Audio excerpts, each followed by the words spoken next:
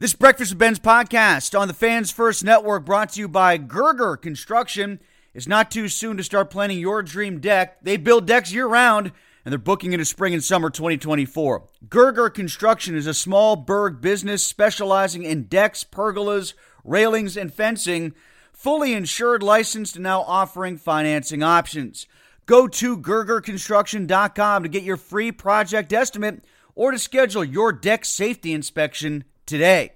Our Breakfast with Ben's Letters from Camp podcast from St. Vincent College, brought to you by Bella Construction, a 5-star North Huntington-based, locally owned and operated roofing, siding, and window contractor, proudly serving the community and its homes for over 20 years. Bella will beat any competitor's quote, plus $250 off of it.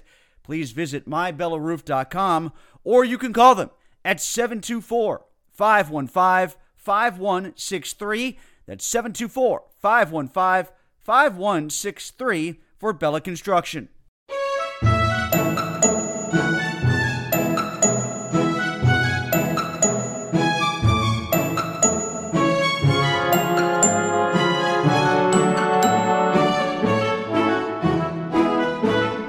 And welcome to another one of our fantasy sports podcasts here at Trib Live on the Fans First Network. Tim Benz with you. It is our weekly fantasy check-in with Jeff Erickson from RotoWire, best fantasy analyst, best fantasy site in the business. And today we're brought to you by Bella Construction, a locally owned and operated roofing, siding, and window company that will beat any local competitor's quote, plus $250. Visit mybellaRoof.com to schedule your quote today. Bella sponsoring all of our podcasts during training camp at St. Vincent College in Latrobe for the Steelers. We'll talk some Steelers specifically in just a moment. But Jeff, drafts are sneaking up. Maybe some have had them already. I know we're about a month away. We're going with Labor Day weekend. I like to go late. I like to have all the information. I like to have some of the injuries out of the way, so I know what's going on there. But I was curious about the story that Mario Puig had posted on your site at RotoWire about the zero running back strategy. How literal should we take that phrase, zero running back strategy, and what goes into it? How popular is it? It's grown in its popularity in the last 10 years. It probably didn't have a label at one point in time. You know how those things kind of go, and someone ran it and coined it and kind of gave some structure to it there, whereas other people might have just drafted that way in the past. But it is growing in its popularity, and it's been effective. It's effective in best ball drafts a lot. It's also effective in managed leagues a lot too, where you can pick up free agents off the waiver wire. The idea behind the strategy is that running backs are fragile. They get hurt, they lose their job, they're role dependent a little bit more often than not. They have a short career span. And you see it, year after year. I mean, just look at last year. Jonathan Taylor was the consensus 1.1 pick last year, and he got hurt. He was miserable.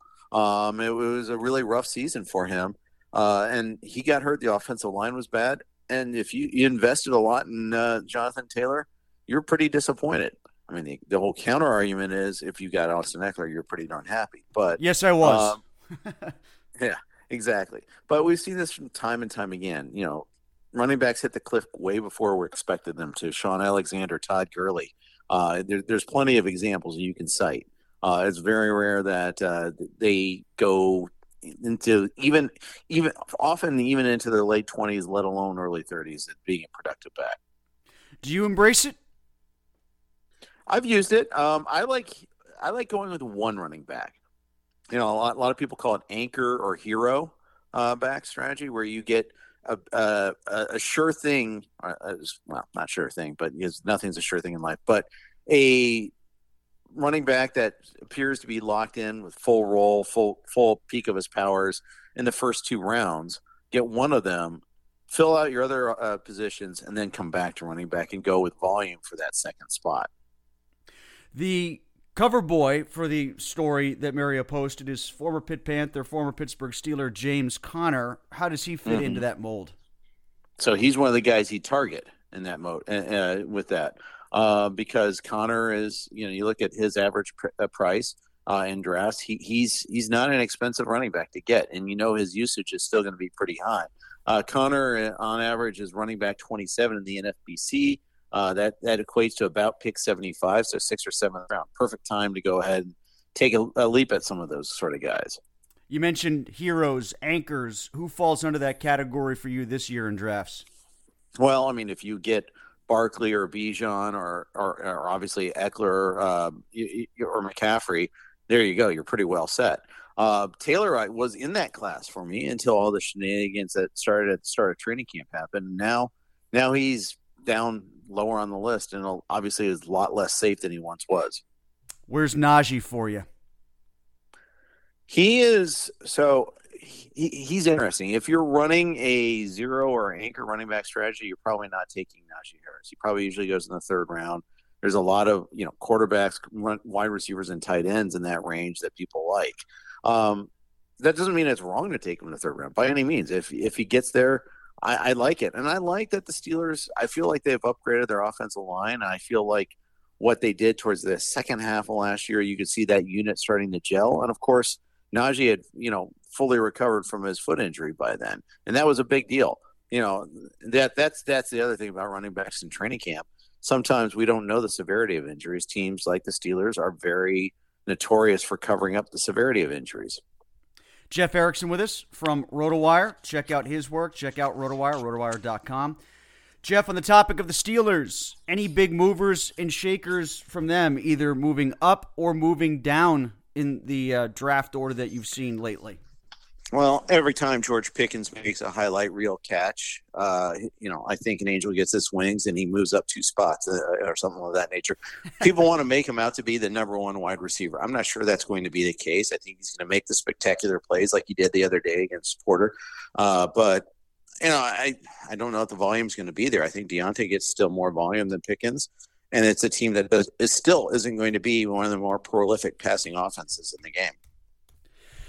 Jeff, one thing I'm looking at with the Steelers is touchdown production, and even with Pickens, I'm not sure how much that translates. I'm still as confused as I was going into training camp in that context. They run their red zone drills all the time, and the guys that seem to stand out are Connor Hayward and Allen Robinson. And I don't think they're, at the top of anybody's draft order. They really seem to be random when it comes to their potential touchdown selection, and that stands out for the Steelers because they were so inefficient at scoring from distance. Whatever touchdowns they got were in the red zone. Yeah, that's right. And that's why Deontay Johnson was such a disappointment last year, because they didn't use him a whole lot there. And they didn't have as many opportunities as we would have liked either. I think some of that is random, just happenstance. I think it was a function of the quarterback play, a function of the offensive line, not giving the quarterback a whole lot of time.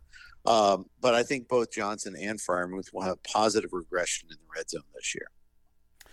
Jeff, let's get to some baseball. Trade deadline time. The biggest ripple that you saw from what happened in reality to the fantasy world was what? Was it the movement from the Mets?